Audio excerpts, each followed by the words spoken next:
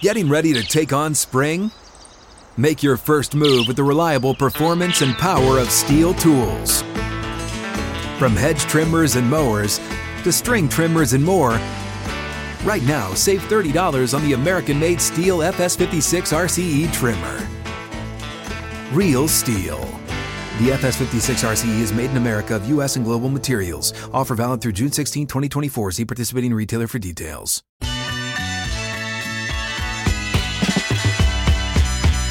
Out of the gates and ready to go. Hot Mike with Hutton and Withrow underway on this Tuesday edition. 6th and Peabody, our location, with Yeehaw Beer and Old Smoky Moonshine. You can find us across the Outkick Network, which includes YouTube, streaming live there. You search out Outkick, subscribe to the channel. Chad is in the chat.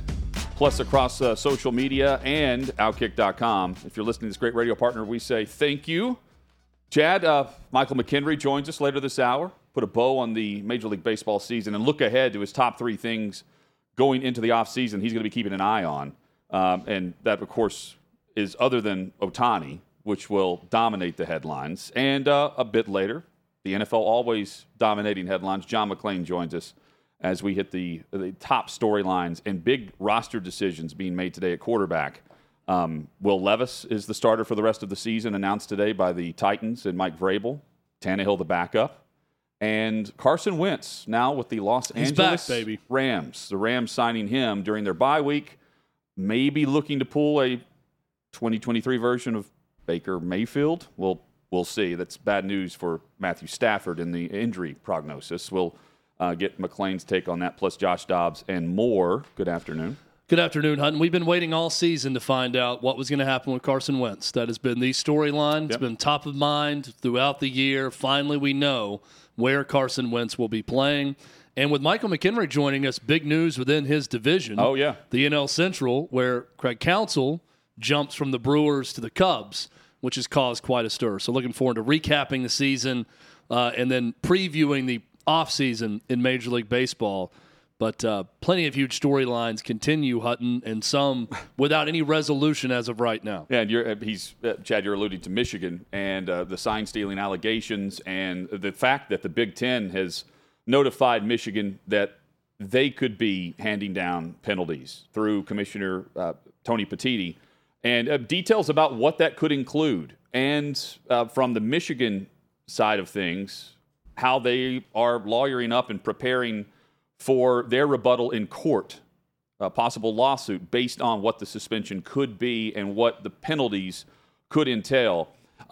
Just reading through a number of details, the penalties range from just the reprimand, which we have referenced, which is like a $10,000 fine, and could be up to 2 games of a suspension for violating the sportsmanship policy for the Big Ten, and a wider range of potential penalties and discipline, including withholding TV, a bowl game, and bowl game revenue from Michigan, and among other things, a suspension, of course, which would be punishment for Jim Harbaugh. Chad, this is from the visual, from the optics of things for me. Right now across college football, there is no one true leader.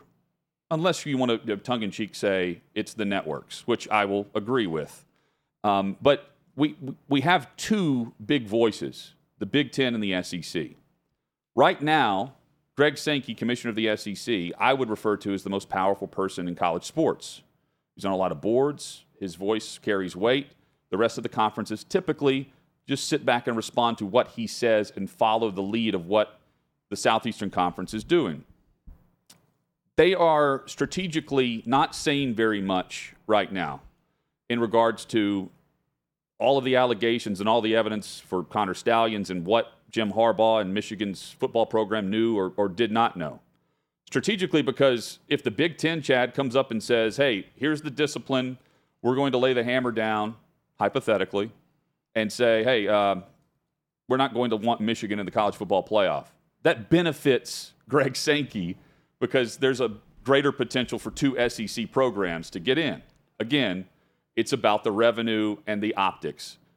But it's also that for Tony Petitti. Because when no one's wanting to step up and lead, even from NIL or we see the split from from what we see right now with the Power 5 to a Power 4. Where's the super conference? When does that happen? Realignment. There's no one true voice. It's really two conferences and the networks. We know it's not the NCAA. Tony Petitti has a chance, though, to send a message and be the only person willing to really put a face and a name behind it and say, I'm here, I'm leading, I want to do things the right way.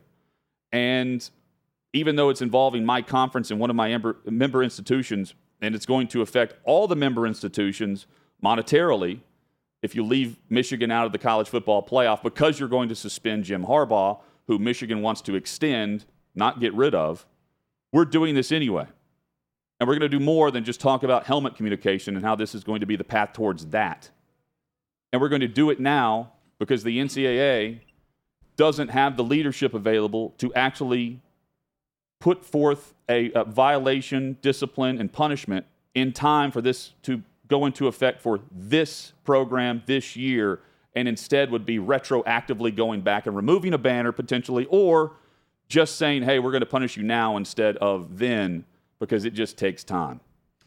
They have an opportunity, and specifically Petitti, to follow me now, follow the flag. And I think a lot of institutions, many presidents, chancellors, ADs, are looking for that leader. And Petitti could lead the charge in this by doing this to one of his own instead of voicing a complaint about the big brother also down the street in the SEC, which is what Kevin Warren would do.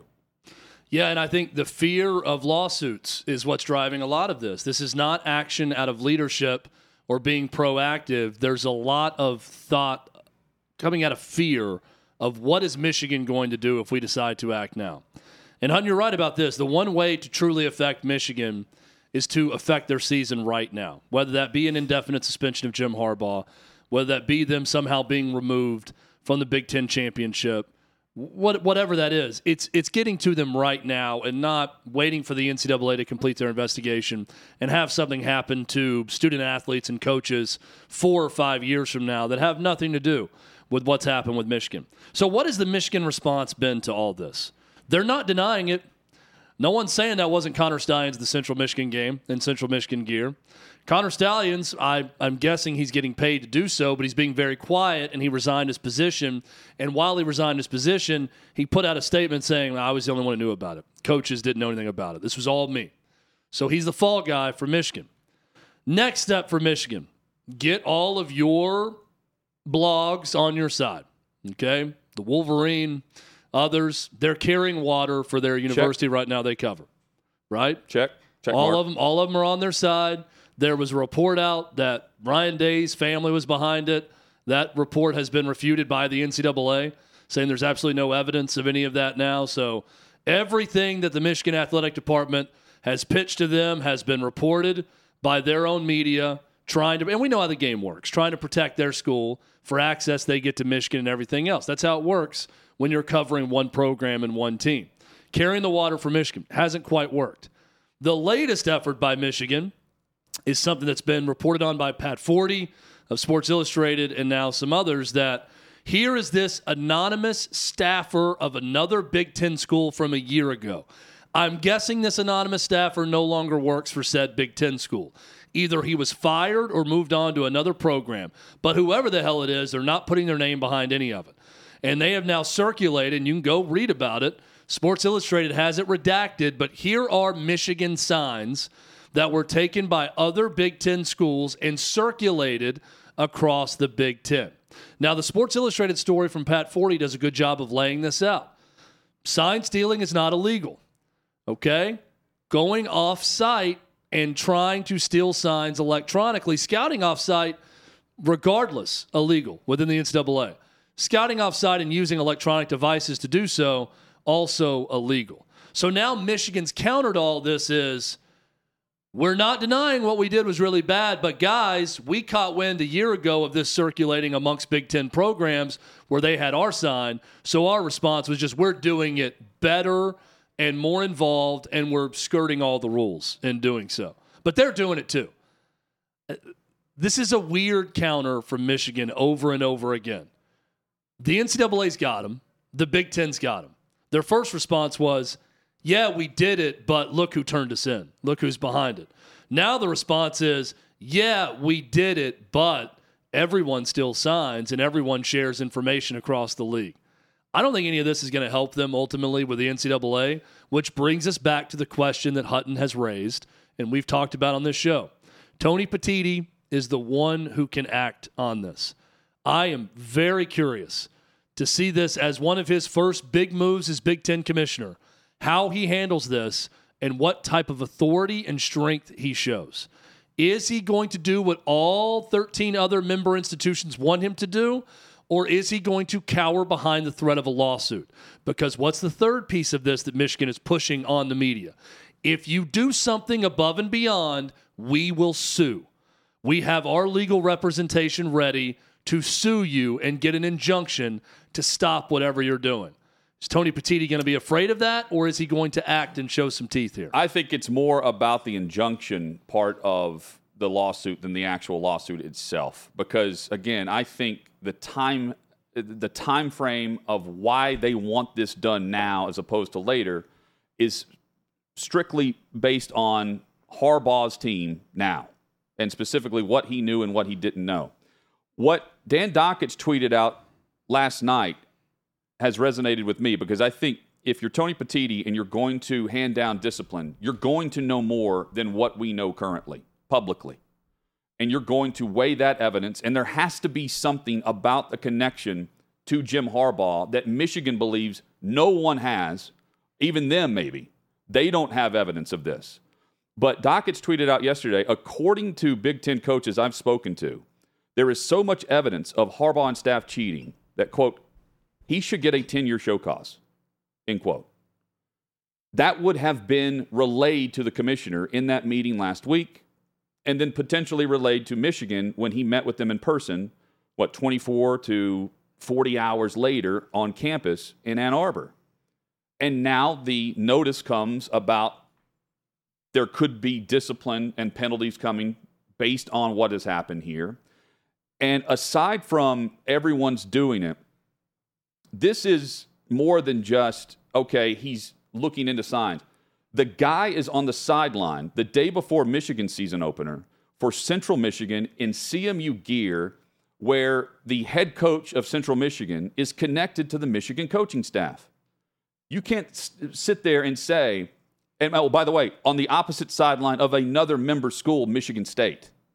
You can't sit there and say, well, everyone's doing it, when it's blatant and obvious that you have a staffer who is connected to Harbaugh, but everyone says isn't allowed to actually speak the truth of what he's found, and it can't go to Harbaugh, but it goes to other people who Harbaugh would certainly know what the game plan is and what to expect, that it doesn't go all the way to the top, the Don of Michigan football, the Michigan man.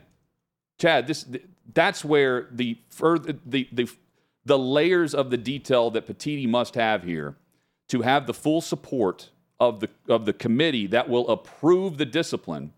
That's more heavy-handed than what we publicly know right now, which is it's Connor Stalions, and even he and his lawyers saying that Harbaugh had no idea the depths of this.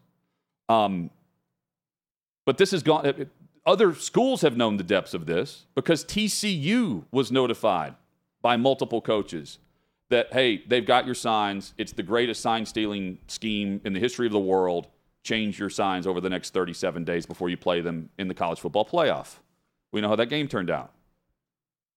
So if Harbaugh didn't know about Stalions on September 1st, the season opener for Michigan State and Central Michigan, but the other programs were chatting about this in January, there's got to be more info that the coaches and ADs and administrators have relayed to the commissioner to have the support and the backing of whatever discipline he's about to hand down. And it's got to be more than the standard 2 games, $10,000 fine, and we did what we could because the NCAA won't.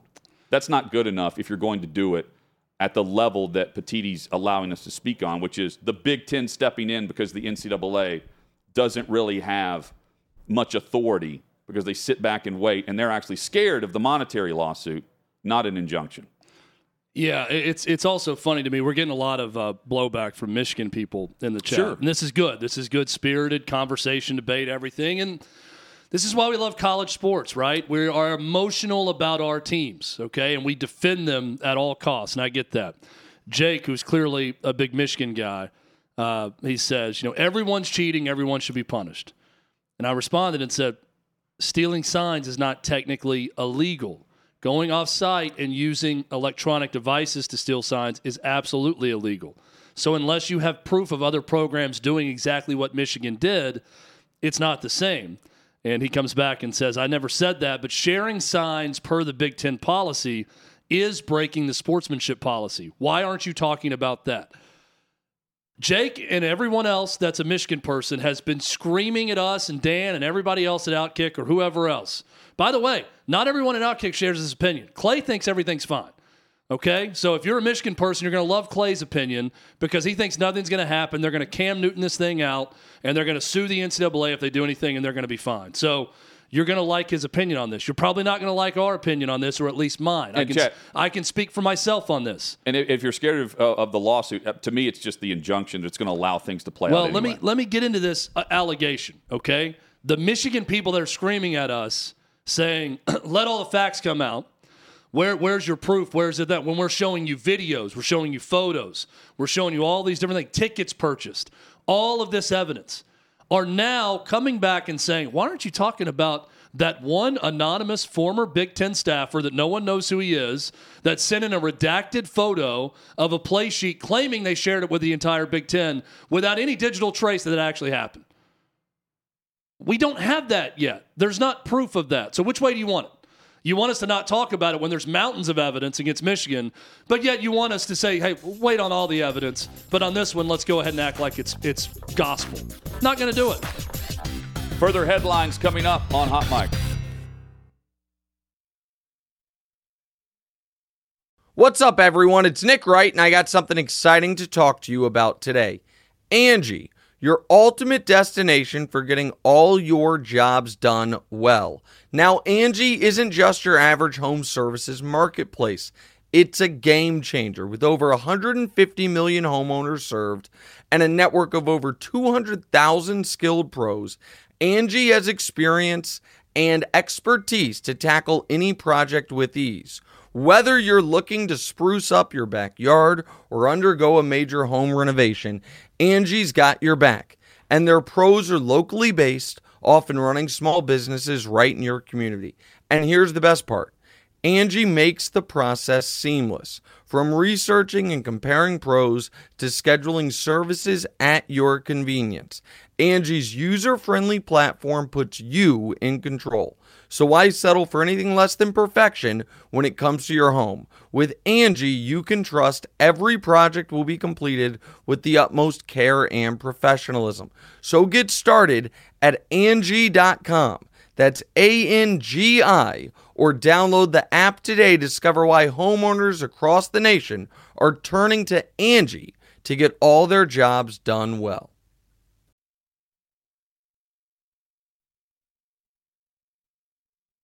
Connor Stalions, old vacuum cleaners, and some guy named Jeff. Welcome back. Hot Mic with Hutton and Withrow across the Outkick Network. 6th and Peabody, our location with E-Hop Beer and Old Smoky Moonshine.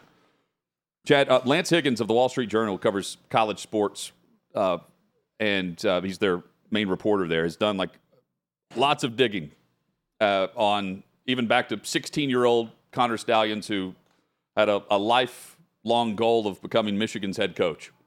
Includes this in the report that David Uppen thankfully screenshotted and put this out behind without a paywall from Lance Higgins. Property records indicate that Stalions purchased a $485,000 house near the Michigan campus in Ann Arbor in March of 2022. That was shortly before his stint with the Marines ended. And not long after he moved in that spring, dozens of old vacuum cleaners appeared on his front porch.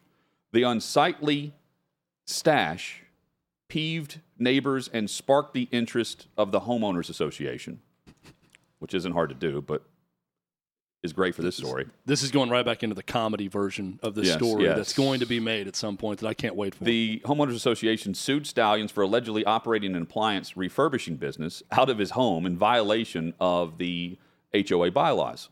Stalions fought back and represented himself in trial court, and in a letter written in response to a summons last October, this is what he wrote.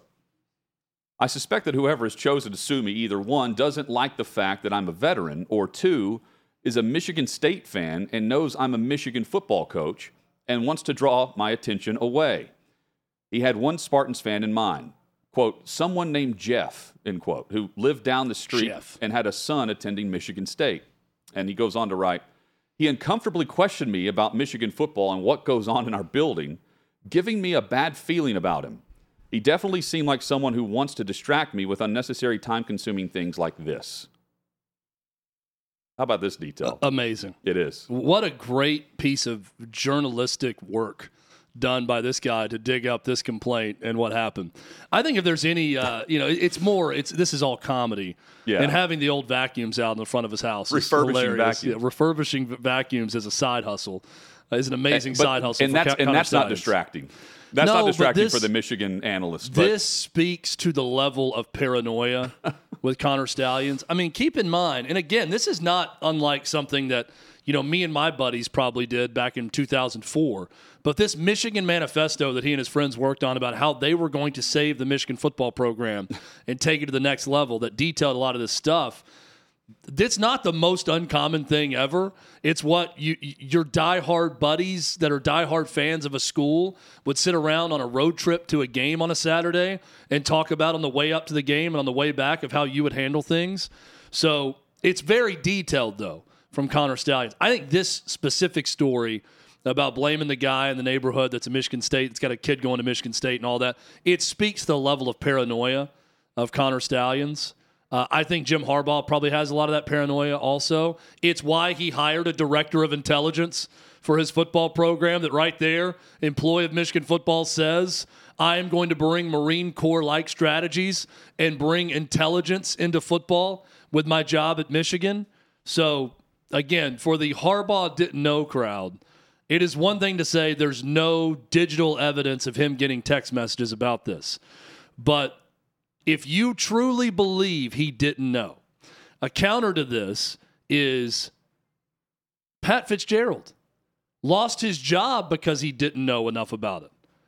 They even said we can't prove that he knows everything going on, but it's his job to know. It is Jim Harbaugh's job to know. I believe he knew, first off. Okay, I'm not buying that he's getting there, getting instructions from a 24-year-old GA analyst during a game, taking his headset off to listen to him about what's happening right before the ball is snapped, and then Jim Harbaugh didn't know what he was up to or what his job was at Michigan. That's a load of BS. I believe he knew. But even if they can't prove he knew, it is his job to know. There is failure to monitor as part of this at Michigan, so that's not going to cut it. Maybe it helps Jim Harbaugh get his next job in the NFL if he can prove that he didn't get any information on it, but it's not going to help Michigan ultimately. Well, ultimately, though, it goes back to the board of directors at Northwestern and the board at Michigan State wanted ultimately one university doesn't value athletics, like no one would other than Ohio State and Penn State probably, like Michigan does, right? The other one wanted Mel Tucker out. And in this case, the board and everyone behind Harbaugh wants him to stay. That's because they're winning, right? Like they're beating Ohio State. If this were Ryan Day and roles were reversed and you're losing and you feel pressure even though there shouldn't be because you're still going to college football playoff appearances, Chad, what would the temperature be now if the roles were reversed and you're losing to the arch rival? It's totally different. Tennessee's a great example. That's all of this. it is. I don't think it's because the failure to oversee what's going on. No, and I'm talking about the defense from Michigan and Michigan people on right. Harbaugh. Yeah, it's happening because he's 33-3 or whatever the number is, 34-3 now over the last 3 years or whatever his record is. Tennessee's a great example. Tennessee got handed over information about Jeremy Pruitt. There you go. Made it a hell of a lot easier to fire him and his staff when they just went 3-7 in a COVID year. And the trajectory of the program wasn't right. I mean, I'm a Tennessee grad. I'm not going to kid myself about that. If Jeremy Pruitt had Jim Harbaugh's record, I'm willing to bet that they probably fight for Jeremy Pruitt a little bit harder and try to prove he knew nothing. But here's what ultimately would have happened in that. After all the interrogations and all of the depositions and everything else, even if they could not prove without a doubt, which, by the way, the NCAA did prove that Jeremy Pruitt absolutely knew what was going on, but even if they couldn't, it wouldn't matter. It would fall on a failure to monitor the program, and Tennessee would still get hit with something. Tennessee lowered what the boom was going to be because they cut ties with all those coaches with everything happening. Immediately, they cooperated with the NCAA. I don't know how Michigan's cooperating with the NCAA. They claim that they are, but this is ultimately Jim Harbaugh's responsibility. And we'll keep saying it. The only way to truly affect Michigan is to affect them right now. And the only one who can do that is Tony Petitti in the Big Ten office. That's the only one who can do it. If not, I think they probably continue to win. The other one is, Hutton, this takes care of itself on the field, and Penn State and Ohio State take care of Michigan. And then the committee, the College Football Playoff Committee, who has them currently third, and we'll find out if there's any movement later tonight, has them third. The one loss is detrimental to Michigan based on the outside factors, right? If you're comparing one loss to one loss and schedule to schedule, they're going to lose out based on their loss down the backstretch of the season. That's just, to me, obvious based on what the committee would do and where they have them right now. And the example Clay keeps bringing up is 2010, Auburn winning the national title with Cam Newton at quarterback, and the whole deal where his dad got a new church, who was a preacher through Auburn and got paid to go play at Auburn. And it's pretty clear that's what happened, but Auburn fought it and fought it and fought it. The story did not go away, though. When Auburn kept winning on their undefeated run, it got bigger and bigger and bigger. So if you're one of these people that are just pissed off that anybody's talking about Michigan, us included, root like hell for Penn State and Ohio State to beat them. Because Michigan will continue to be the story as long as they're in prime position to play for a national title. And that's going to continue to be the case until they lose. And they need to lose twice for that to happen, for you to be sure of it. So root for Penn State, root for Ohio State if you want the story to go away. But just like Cam Newton in 2010, this will continue to be the story as long as the ride continues. Because that was the story of 2010 was, is he going to sit? Is he going to be eligible? Is something going to happen to Auburn? And what happened was Cam kept playing, Auburn kept winning, and eventually they won the national title. Is that what the Big Ten and the NCAA wants at the conclusion of this year? For this to ride out, for Michigan to be national champions? We're about to find out. John Bacon, who is a New York Times best-selling author, posted this. For what it's worth, Big Ten's Tony Petitti was informed today, meaning today, Tuesday, that By the way, huge Michigan guy, John Bacon. Okay. He's written books about Michigan football. Was informed today that the two programs which fed Purdue Michigan signals before the 2022 Big Ten title game were Rutgers and Ohio State. Not clear if rules were broken. It doesn't directly affect Michigan's situation, but raises the question about competitive advantage. And of course, they're comparing that to what's going on right now, competitive advantage for having the signs that Connor Stalions was able to dig up while doing so on offsite, on other campuses. And what's the common thread there? Well, Ohio State obviously hates Michigan.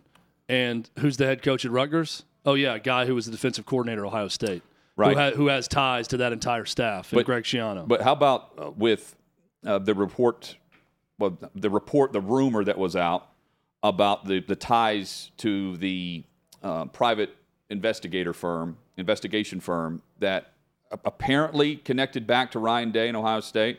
Ross Dellinger of Yahoo Sports says it was just all a rumor, that in fact it's false, just a rumor, trying to point it back to them. And that the NCAA informed Petitti about that it was just a rumor, which tells us, if you're just trying to connect the dots, that the NCAA's almost they're hand-feeding Petitti information about what they've been able to obtain, because their process generally takes over 300-plus days to come to a conclusion. And there is no appeal process if Petitti hands down some type of punishment, other than the injunction that could come through a court system. Yeah, and the John Bacon report on this, again, Michigan media is not exactly batting 1,000 with their reports throughout all this, and they're getting all this from Michigan. Right. But Bacon is saying that he was informed by Michigan, obviously, is where his sources are coming from. Michigan informed on Ohio State and Rutgers being the one that fed signals to Purdue before last year's Big Ten championship. And I understand what he's saying about it brings into question the competitive advantage and all that. But even Bacon says, not clear if rules were broken. Well, if you didn't get the signals off-site with an electronic device of your own, that rule was not broken. Now, the question that I would have, Hutton, and I don't quite know the answer to this, we've talked a lot about sportsmanship policy in the Big Ten. Could Tony Petitti say that sharing information that you've gathered with other Big Ten programs to help beat another Big Ten program is a violation of the sportsmanship policy? I'm guessing this policy is pretty vague, and maybe he could come back and say that hey, if we can prove that these programs did this, no, you didn't go off-site, no, it's not an NCAA issue, but it is a Big Ten issue, and it violates our sportsmanship policy if you're sharing signals of other teams with other Big Ten teams. I don't know. I don't know if they could claim that, if they want to claim that or not, but that would be a question I would raise. Yeah, and the other thing, like I would agree with the opinion of those, even Michigan fan or not, that would say other schools are sharing information, intel with other programs, not just with Michigan or Ohio State or Rutgers or Purdue or whomever. This is going on, and I would say yes, because with all of the movement across college sports with coaching, someone's always got a connection to another program of your benefit. So I don't think that's rare. The question is, how is it obtained, and what is the reasoning behind doing exactly that? And also by putting this out there, and that the NCAA informed Petitti of this and informed Michigan of this. What does that do for a competitive advantage, and how do you quantify that versus doing it how they've gone about doing this to some degree versus someone sending a text, right, and a coach to a coach? And that's tough. That's tough to actually come up with a punishment for, if in fact you're going to be consistent with that punishment as other things come to light, or as other coaches rat each other out for the simple fact that they're your main opponent on game day.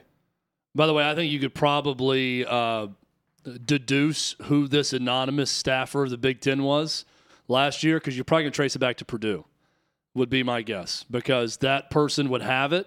They would know it was circulating around the Big Ten. They would know they got it from Rutgers or Ohio State. All that knowledge would be there. And this is where we get into the tentacles of this story. We talked about it with South Carolina versus Tennessee and Clemson, everything else. When is Jeff Brom going to get a question about this? Now the head coach at Louisville, who was Purdue's head coach last year in the Big Ten championship game. Some reporter probably needs to ask him the question, hey, this is being reported. Did you have their signals last year? And they're probably going to get a no comment on it. But again, this is where all this stuff starts to go when you start levying accusations, not just around Michigan, which, by the way, Michigan is not denying any of the stuff with Connor Stalions, just that they're cooperating with the NCAA. But now Michigan is starting to get their own news cycle out there on some other teams. So where do we go next with it? Yeah, and this is wherever we go, it's going to be exciting. Sportsmanship policy is more about the competitive integrity that they're going to point to, not that it happened off-site. But the question would be, how did these other programs obtain that information on Michigan if it happened? And the information that they acquired, did it just come from a game day sideline, or was it scouted off-site?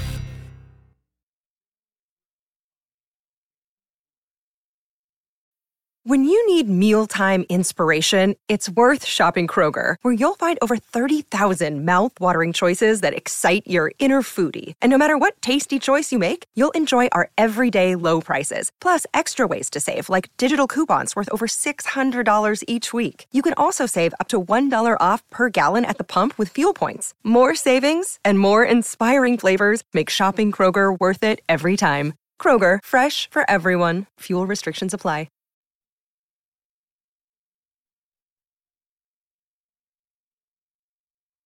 6th and Peabody, our location with Yeehaw Beer and Old Smoky Moonshine. Coming up, NFL headlines, including some quarterback decisions.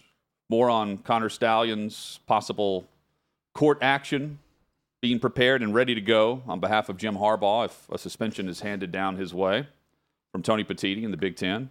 Much more throughout the show. John McClain coming up in a little under an hour from right now. We say hello to the Fort, Michael McKenry on Hot Mic with Hutton and Withrow here on the Outkick Network. Former big leaguer and now a big league analyst. Michael, what's up, man? Hope things are well. Everything's good. Just getting over a little bit of a cold. I've been a little bit miserable, but I like the deep voice it's giving me. I kind of feel like Jocko Wilkin right now. I feel like we've entered the time of the year where everyone's got a cold or just had a cold or is about to get a cold all at the same time. It's happening all at once. Every time I hang out with a bunch of kids, whether I do a camp or I go to a little Halloween party like I did about a week ago, I end up getting sick. I think I'm just a giant little kid. I'm like Billy Madison. Those kids, they're germ carriers, that's for sure. Big shakeup in your division, Michael, with the NL Central. Craig Counsell, winner of 3 of the last 5 NL Central division titles as manager of the Brewers. He bolts. He's headed to be the Cubs manager with a record contract. How big is this shakeup for that division? I think it's huge, and I think it's a big reason why Milwaukee didn't have the year that they expected to have, especially with the team they did. The offense really struggled. The defense wasn't as good as they thought. And also, you look at the pitching, they didn't really put it together the way that you thought they would. And it's because Counsell, from the get-go, was in negotiations with his contract. He wanted more money. He wanted more opportunity. He wanted a little bit more length. And why wouldn't you? You want security. His kids are in high school. He wants to make sure that he can kind of settle in, be somewhere where he wanted to be for a while. Milwaukee being his hometown, I was surprised to see him leave. I thought they'd figured out. With the GM leaving and going to New York, I thought for sure he was going to get that New York job, get the money he was looking for. Not in a million years did I think my guy David Ross was going to leave Chicago in such a weird manner, and Counsell was going to walk in at $8 million a year being the contract. It's remarkable. He's the 5th highest paid professional coach now. It's one of those things that's unprecedented, but I think it's going to change the game forever. How about the fact, too, that he will make more over the 5 seasons managing the Cubs than he did in his 16-year Major League Baseball career? It's wild, and it kind of shows where baseball is at, especially when it comes to finances. The finances in baseball are just astonishing. I mean, we're going to see things this offseason that we've never seen before. We're going to see guys on paper that look average. They're going to get $20-25 million a year. We've seen guys that in the past were probably backup catchers getting $5-6 million a year. And we're going to see somebody in Shohei Ohtani get at least $45-50 million a year, whether he gets a short term with opt-outs, whether he gets a long-term deal.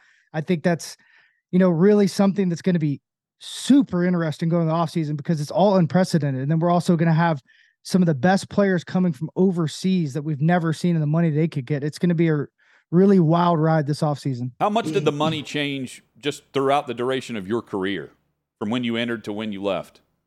I mean, if you just look at how the league minimum is the best way to put it. When I started, it was at $400,000. As of last year, it's almost $800,000. I mean, that's remarkable. My first day in the big leagues was in 2010. 13 years later, you're talking about almost doubling it. I mean, there was no posting with free agents. There's a lot of different animals, but if you can get to that 6-year marker, that free agency, you can make so much money. Even through arbitration, you can make a ton of money. But when you get to that 6 years, which is very hard to do, very few guys actually get there. But if you get there, you're going to make a ton of money. What was the pay bump for you in that first call up from what you were making to what you made over that stint? So I went from being about $65,000 a year to $400,000 a year. That was the pay scale, obviously in salary. So I had a month of $400,000 when I went up to the big leagues. It's crazy how it can jump that much. And then you go back down, you get another increase. They do it by 3-year 40-man. If you go back down, you still have, a little bit over 6 figures, but even that has increased over time. And then also with the MLB takeover, the MILB, with the players union, they've also been able to bump those guys' pay scale way up, especially from the bottom. I mean, it's really good what they've done there. I think it's changed the game. It's pushed out a lot of teams. A lot of small cities lost minor league teams because of it, but I think it's better off for the players. Who leads the charge in the offseason among the things that you're going to be eagerly watching? Who leads the charge in the free agent market, and how many legitimate owners are willing to play that game with the money that will be thrown around? Well, Hut, you're going to be really excited because Go your ahead. boy Mike Ellis just won Executive of the Year, and well deserved. I mean, the owner kept saying things he probably shouldn't say, talking about money. You just stay away from it. And he meant it. They haven't. Yeah. They have an opportunity to be the next Atlanta Braves, but even better, in my opinion, because they have a lot of young guys that they could lock up. They have a ton of money. I think they're either 27th or 28th in payroll. Yep. And they've been in the top 10 before. So you kind of look at what the Orioles have the ability to do. They could go out and get Ohtani and not be an issue at all. I don't think they're going to. But the biggest thing for me is they have the youngest group and core that could really be together for a long time. It seems like they fight together. And if they don't lock up Rutschman, I don't know what they're thinking. And they have some of the best prospects in all of baseball. AAA team wins the AAA National Championship. They have a lot of good things going. So that's the most exciting team to look forward to. But I think when you look at the market, LA is completely, I'm talking about the Dodgers, have completely set themselves up, especially after letting go of JT Martinez, not posting him, to go out and get Ohtani. I've said that's the team. I believe it's going to be the team. I think they're going to lock him up for multiple years because Ohtani brings a presence, not just on the field, but off the field, that international market that he's going to bring when it comes to finances for that organization is going to be incredible. Yeah, and I look around also, and you see all the early projections about, top teams 1 through 30 across baseball, and it's really the teams that ended the regular season close to the top. I'm seeing Braves and Orioles, 1, 2, or 3 in a lot of these preseason projections, and a lot of this is going to shake itself out with what's going to happen in free agency and Ohtani and everything else. But what does it say about those top teams and their cores that are locked up for some of these groups? It doesn't seem to be a lot of teams that's in enormous states in flux going into the offseason when you look at some of those teams that perform really well throughout the regular season. I think this playoffs, if it taught us nothing, it taught us that you can't buy a championship.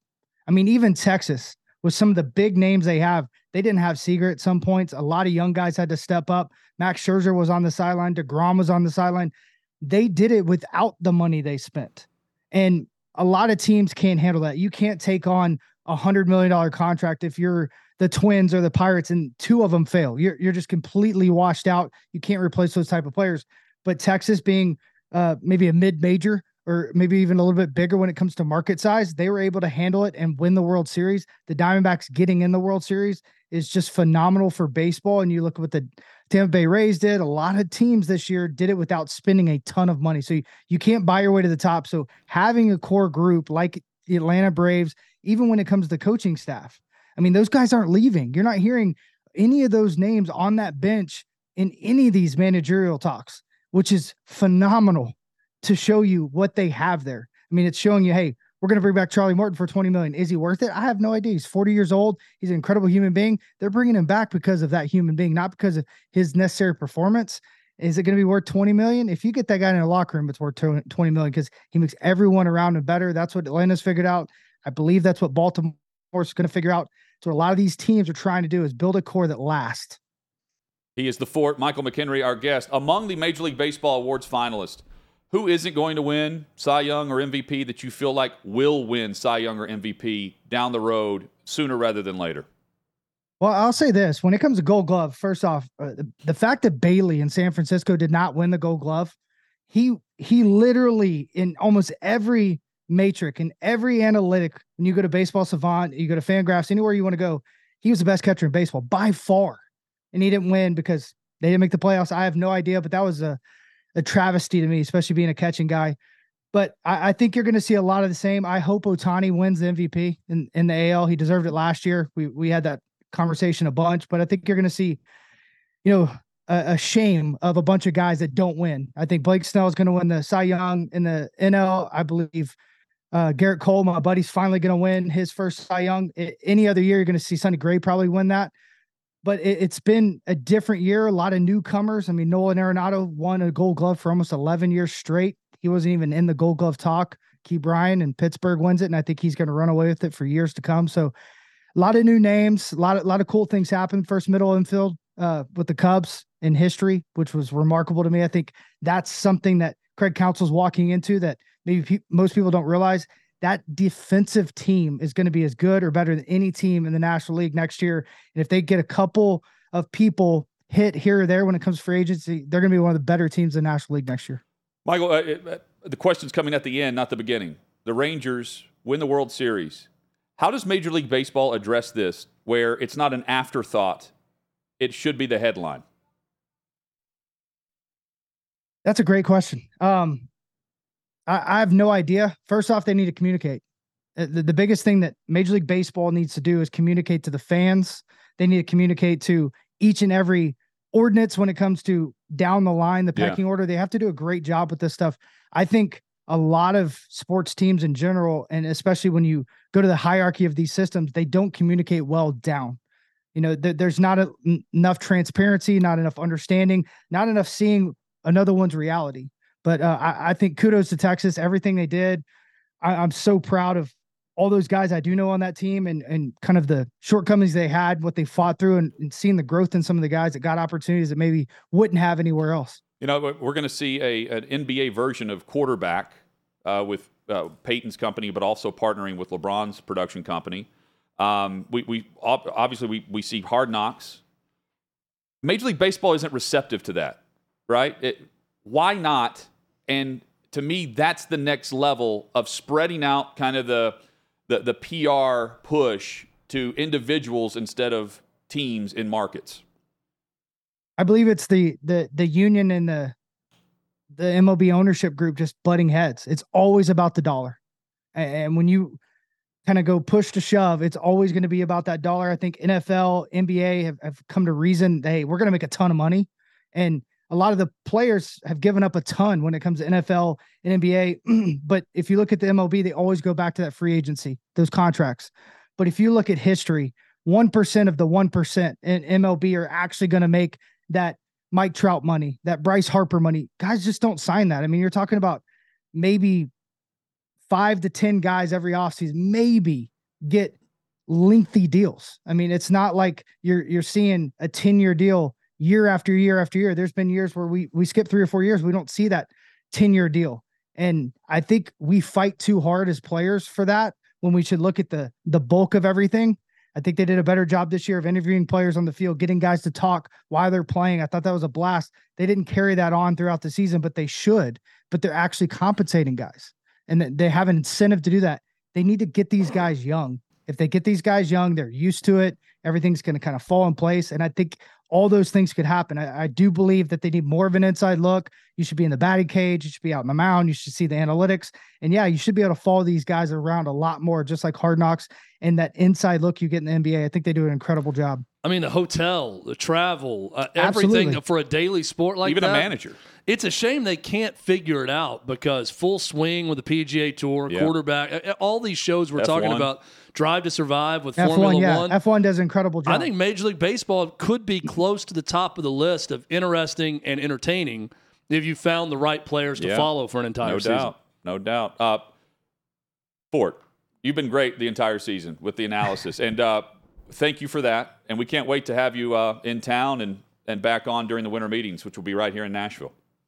Absolutely. Looking forward to it. And guys, like you said, I think the players have to take the stand and do it without the ownership group. Just start going, brand yourself. I mean, I think the NIL stuff is going to get guys at a young age to understand that they are a brand, they are a business, bring it into the Pro Bowl. And I think it'll take off. Yep. So thank you guys. You've been a blast. It's a blessing every time I come on here. You guys are a wonder. We love having you on. Thank you so much for doing it. Michael McKenry. We'll be spreading the love on the podcast that he's doing as well, which is very, very good. Chad, all we get on the inside is like a 60 minutes deep dive on Ohtani. You know? Yeah. And that's pretty much it. Let's expound upon that a little bit when we come back. Because I've got ideas for how that would work. We're getting a lot of people saying it wouldn't work for this specific reason. I'm going to give you the specific way to do it that you could keep it fresh. And do we want penalties for Michigan this season? If so, there's something that contradicts that with another program on the gridiron. That's next on Hot Mic with Hutton and Withrow across the Outkick Network.